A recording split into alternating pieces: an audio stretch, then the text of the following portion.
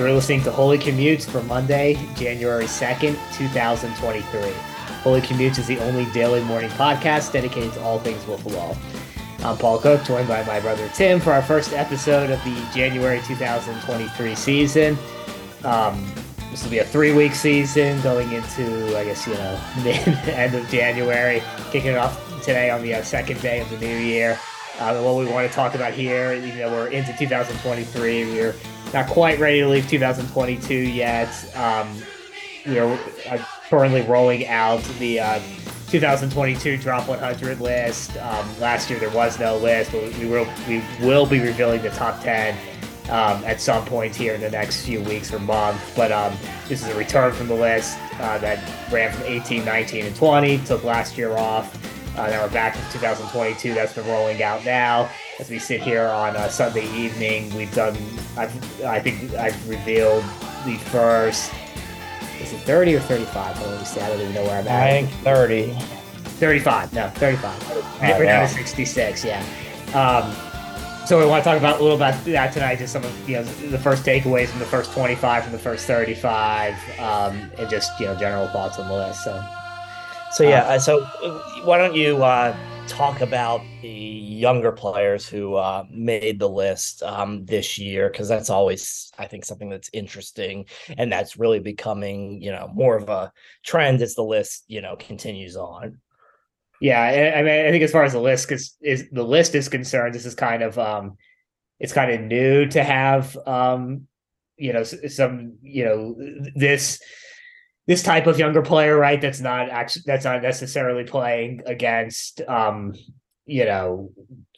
general age competition or adult competition, however you want to put it. But with MLW's just year over year increasing popularity, and their tournaments having U17 having 13 to 15 age divisions, and then 11 to 13 age divisions, or 11 to 12 age divisions, or 10 to 12, whatever it is. And then the first ever U17 national championship this year. I think this is the first time we've seen some people on the list who have exclusively competed against younger competition. There's been stuff like this in the past of, I think I had on, the one that comes to mind is like Andrew Faulkner from the Faulkner Wiffle Ball League out in Illinois, and was probably over 17 at the time he was on the list. Like, we've had some backyard type of people, but this is the first time we've kind of focused on the young guys, and I think it's really cool to see. You and I have talked about this, Tim, on this podcast and other podcasts, I think, for a little while, about how this sort of wave was coming and now has come of these younger players that were inspired by MLW and got into the game by MLW. And I think we're starting to see the first of that on this list. And I think it's just going to continue.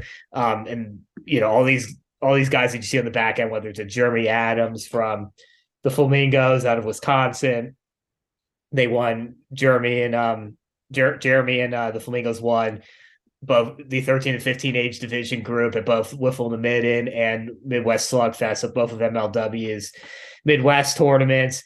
He came in 95, or Sawyer Bien, who and I don't know if I'm saying his last name right, so I apologize if I butchered that, but who competed in a 16-year-old, competed in the Kalamazoo Wiffle Ball League, competed in the against adults in against the main competition in the UWIF tournament. Morden held his own.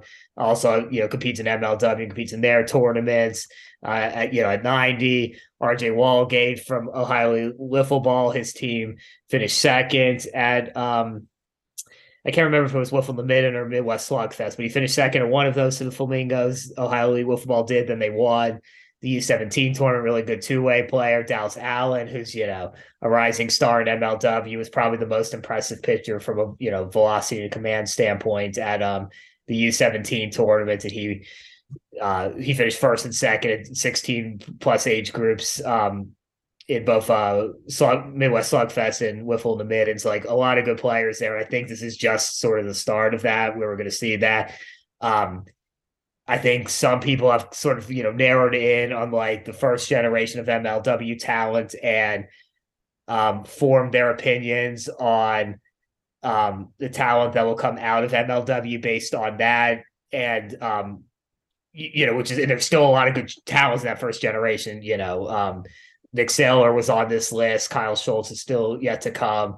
there's really good players in that first generation of MLW. But I think what we're really going to see is this the second and third generation that's already here, and the fourth, fifth, sixth, and seventh that are yet to come. That's really where you're going to get these guys that are good because they've had you're going to have some kids that grew up from the time they were 4 or 5, right? Watching these MLW videos and learning how to play, and they're going to be really good by the time they reach this age group. So this wave is just beginning. And I think the interesting thing to me about this wave too is, these guys are getting their feet wet in a variety of different styles. There's, some of these guys play in leagues that, use MLW specific rules. They play in MLW tournaments, which use different rules than the than MLW's league, unrestricted, fast pitch, then, playing in the U17 tournament and, hopefully, continuing to, dip their feet into, what I would say, is, kind of our style. But I think, as a team that played young against, almost exclusively like older competition, and it was kind of, at least it felt back in like 1998, it felt like, we weren't playing against 21 and 22-year-olds. We were playing against, 25, 26-year-olds, almost all the time. And like, I think that is only something that will be beneficial to these guys, because by the time they're, in 2 or 3 years, after playing, against a wide variety of people, especially a lot of, older talent, nothing's going to phase them, and they'll just be ready to go at an earlier age. Yeah, and I think that's the really cool thing about this group is that there are already, they're already jumping into, all styles. They're already playing MLW, they're already playing at US, they're already playing all, of the styles. There's no guessing here, there's no smoke and mirrors going on, because there can't be, because they're crossing over and you're seeing their true talents, and there's no guessing here how these guys would do against different competition. We're seeing it right away. And I think it's a cool thing for the sport. I think it's just going to continue. No, I totally agree. Let me ask you this. Do you talk about some interesting players in this, section of the list, I guess up to what, 65 to 100 or 66 to 100? 66. Yeah. 66. Yeah. Okay. Yeah. There's a few that come to mind. Like one of the things I've always liked about doing this, and sort of one of the reasons of doing it, and like, obviously everyone focuses on the rankings and the spots, and that's, I understand that, and that's inherent of what you're putting together, of when you're using a list as the vehicle to sort of do this other stuff. But the other stuff this list has always, tried to do is you have to introduce you to different players, and kind of introduce you to different players that you may not know. That's kind of the big thing. And then to celebrate, these players that, had good seasons, and are, you and I know this in our 20 plus years doing this, that like a lot, a guy's reputation can really carry them a long way. And we always just kind of look at, like, we knew this as like just of our team, like our team was around for 4 or 5 years. We were bad to middle of the pack, and then we became good, and like that was sort of jarring, I think, to a bunch of people at the time, because we sort of get into this mindset of the good players are the good players, and they're always the good players. That's not how sports works. Unfortunately, we all get old. We all, our abilities decline, and new guys come in. So anyway, one of the things I like most about this list, or one of the things that I personally like about this project, is being able to say, okay, hey, this guy, yeah, talent wise, he's not top. He's not one of the top 100 most talented players in the sport. He may not be, probably wouldn't be one of the top 100 guys you would pick if you just had a full out draft of all the things. He's probably not going to be, may not be on the list next year, but hey, in this year, he had a good year, and, that's worth recognizing. So there's a few guys that fit into that category. My long-winded way of answering this. One is Andrew Kelly. This was his 3rd year in the Ridley Park Wiffle Ball League. He had by far a career season. He finished, I think, can't remember off the top of my head right now, 4th or 6th in OPS in Ridley Park, by far his best hitting season. He threw about 10 innings for the Phillies, who won the title in Ridley Park this year. Pitched really well, pitched a little bit in MAW Staten Island. It pitched pretty good. He came in at number 85. He's a guy that hasn't been on the list before, had a really good season. He kind of stands out for that reason because he's just kind of one of those guys that, you may not bet on being on the list next year, but he was certainly deserving of it on being it this year. Along those same lines, you got a guy like, Austin Steffes that, is a veteran player, has played for years. Had a real good season in MNWA this year. Had a real nice U-Whiffs, even though his team went 0-3. He had, 2 home runs off of Black Dog Country Club and Matty Griffin. We spend all this time sort of celebrating what these veterans do when they do well, and they are kind of expected to do well, and like when they win, and just inherently then when someone does well off of them, I think we should look at that as being a big thing. So like he came in at number 100. I kind of like that as this guy that I still think he can move up the list. I definitely think he could. Austin, we kind of broke through this year in kind of a fun way. He's someone that stands out to me. And then you've got guys that I think, could really sort of move up the list, in future years. But those of the guys who announced so far, those are kind of like, the 2 or 3 that really sort of Chris Owen would also kind of fit under that or an Andrew Montero, of like guys that have been around for a while, really had good years this year to, Montero's his debut on the list. I think for Chris, this is the highest he's been up. And that's kind of cool to see. For Chris, this is his 6th season. Andrew's been playing forever in different environments. That stuff is kind of cool. So one of the things anyone for you that sticks out, or no, I mean, I think you already talked about these guys, but the guys who played in the U17 tournament, they stick out to me as guys who, are not only interesting, but like you talked about, have the potential to, shoot up the list. And, if you're projecting out, like you can with, 13 to 17-year-olds, you could see them, being, top 20 talent in, 5 years. And that's something cool, because you can do that in baseball and you have the ability to do it in wiffle ball, but that hasn't always been the case when things have been siloed and, there hasn't been that crossover between backyard and leagues and tournaments and stuff. So I think Andrew Montero, just looking at his stats the other day, really hit well and hit with a ton of power. And that stood out to me because I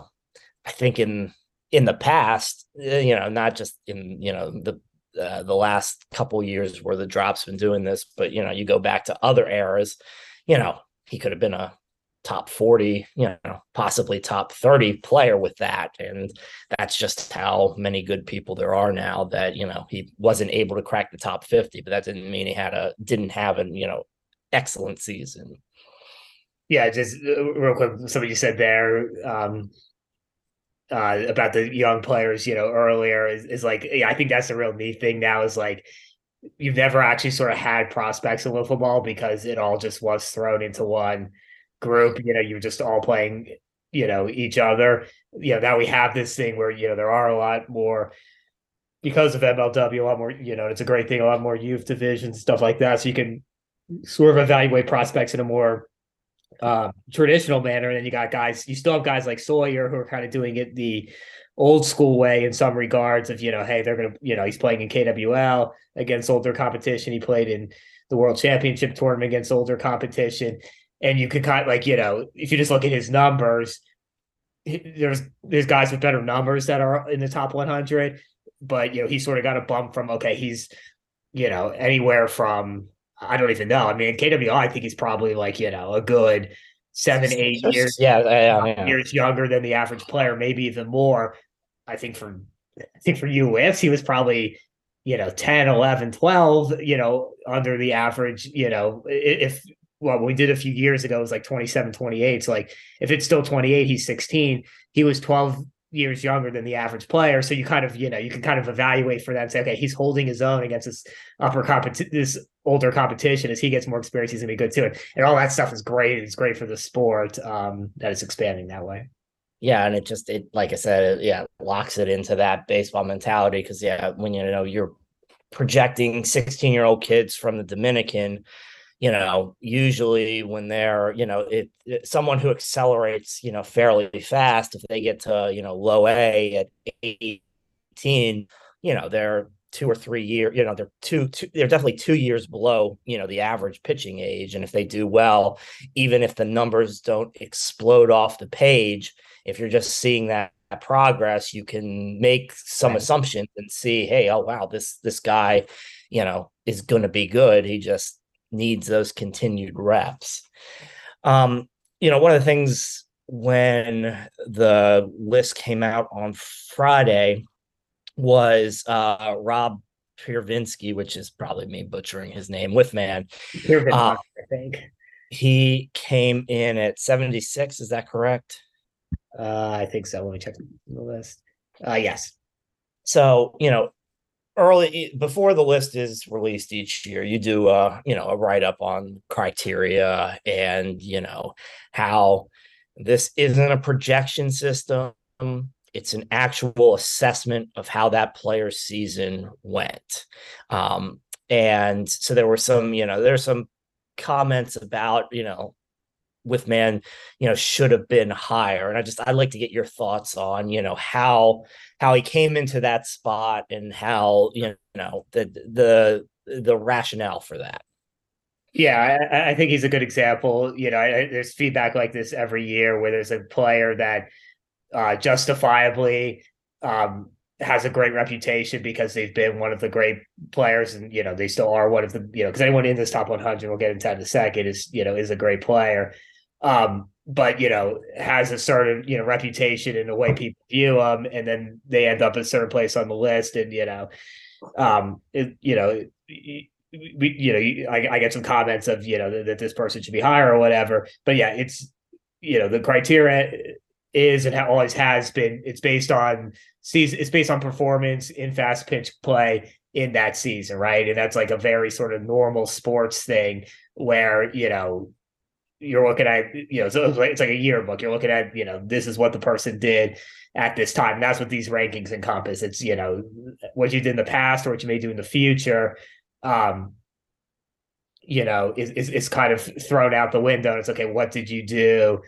In this past, years, like, Withman's a very interesting example to me just because there's a lot of sort of direct like a lot of times it's, there's not direct comparables to guys and that kind of muddies the waters.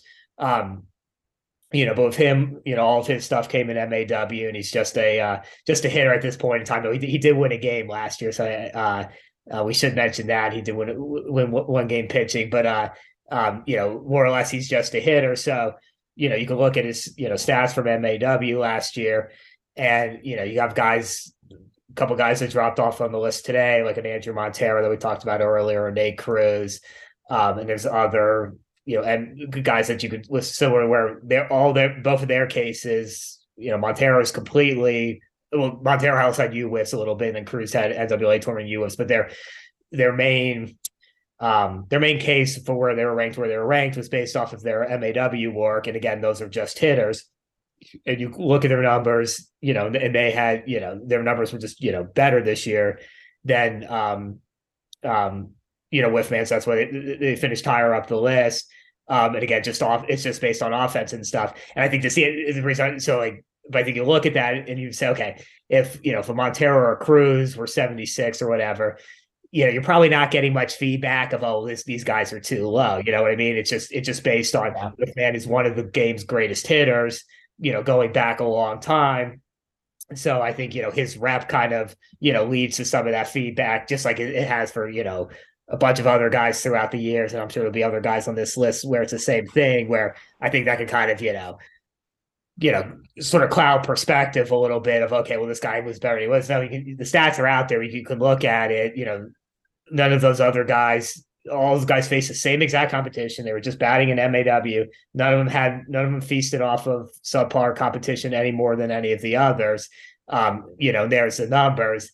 And that's supposed to be the idea of this, because it's supposed to be year by year. To again, to go back to that, what we talked about at the beginning, it's, it'd be boring if I just made a list every year of, okay, here's the best players just by true talent, or everything like that. It's, guys are going to have career seasons and they should be recognized in whatever. And then guys, are going to have going to have seasons below their average, and they're going to go up and down the list. Guys are going to start up the list and then, steadily decline as they get old, or they're going to stop playing as much and they're going to go down. Like, that stuff is going to happen. And that's what this list is about, is capturing that, not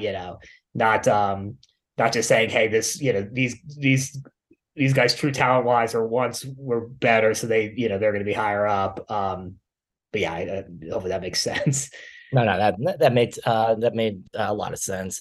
Can you tell us a little bit about the rest of the rollout for the list? Anything else that's coming? Like, one of the things that I really enjoyed this year was the theoretical, I mean, all of this is theoretical, but the top 20 from 2002, if there was a drop that year, what that would have been. Is there any other supplemental stuff coming out? How do you see this rolling out throughout the rest of the month?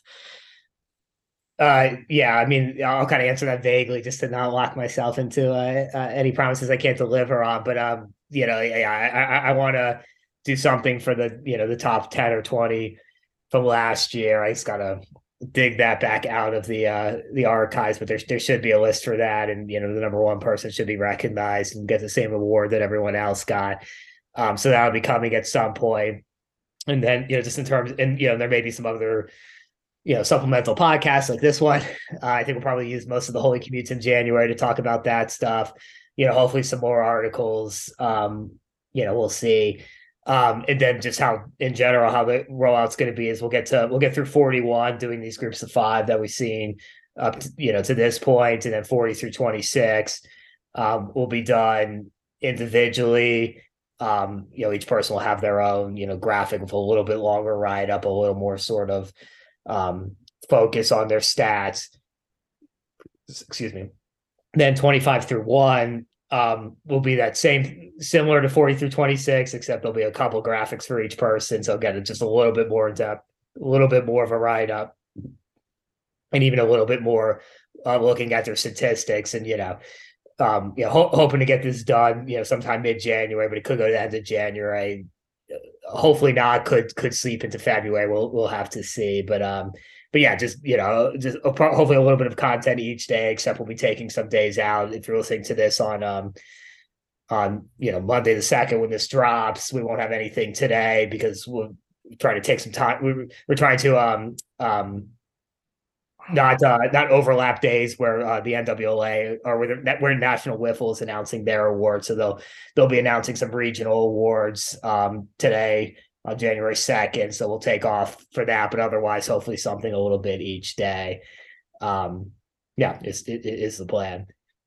Yeah, no, I despite some people saying lists are the cheapest form of entertainment, I think that the drop's always just interesting, just from a getting people talking about different players, and just where people fall. I mean, there's a thing, and I think this was in the opening criteria. Most everyone on this list, could be 10 lower, could be 10 higher, and there wouldn't be much, especially down, below, maybe 40-ish, that really holds true. Yeah, I would say, like, if you kind of just look at the breakouts we just talked about, I'd say like through 41, like when you kind of get into the 60 through 40, hopefully it starts, it should start getting a little more narrow. But yeah, like, definitely at the back end of the list, you could probably look at them in groups of 10 as you kind of get up towards 50 and 40, maybe groups of 4 or 5. But like, and to that point, I think one of the big takeaways for me in putting this together was, I introduced the criteria this year that you have to play in at least either two tournaments or a full season league, or or some combination of that, or however much. As opposed to prior years where you just had to play in some fast pitch thing, and that that would make you eligible. Even adding that on, there's literally probably 1,000 plus players that would meet that criteria this year. So when you're thinking then about even the person that's 100, that's the top 10% of fast pitch wiffle ball players from the prior year, right? If I did that math right. So like, for anyone that, for whether it's their own spot or, a teammate spot or someone else's spot that, oh, this guy's too low. It's like, well, they're literally still, what's being said here, is that they had a, they were the top 10 percentile of best fast pitch seasons over, 2022. That's still really, high. And again, I sound like a broken record with this each year, but each year that keeps elevating. There are, there either are more people playing and or the competition just gets higher. So like, someone that's, in the 60s or whatever, you're, top 6% or 7% of wiffle ball players in the past year. That's what that person is, so I hope people, again, these rankings aren't anything close to gospel, and you can, like you said, you kind of need to look at them in groups. But like, if you put any stock in them, you should be proud if you're anywhere on that list, because it means you had it means you're basically top 10%, if not higher. So all these players are good, and there's probably 50, 60, 70, 100 more that you could have argued to be on the list in some fashion. And that's, at the end of the day, that's all good for the game. And, hopefully the intent of this list has always been, and hopefully it is again this year, is just to, to learn about players that you may not know and recognize how many good players are out there, and how healthy the sport is right now. Yeah. And so that was what I was going to say. I mean, the list, each year, it, like you said, it continues to, the number of players that are eligible for it, keeps going up. And I think that, that speaks to, like you said, the health of the game that wasn't there, 2015 to, 2018, 19 ish. And, that's at least, from a practical standpoint, and also from like a thought process, kind of standpoint, it's just, it's fun to go down and see this. And, even, I mean, you know this from me, I still don't know, I know players, sometimes, by name, but may have never even seen them. You watch everything, so it's an educational thing for me too, and I think that's as valuable as anything as well. Yep, that's definitely the hope. If that's what people get out of it, that's that's the whole idea. So hopefully people are learning about new players and getting excited to follow them next year. Just because they found out about them on this list and then can follow their progress, next year and all that stuff. That's what it's all about. So I think that, pretty much covers our time today. So like I said, the list will, keep rolling out here over the next week.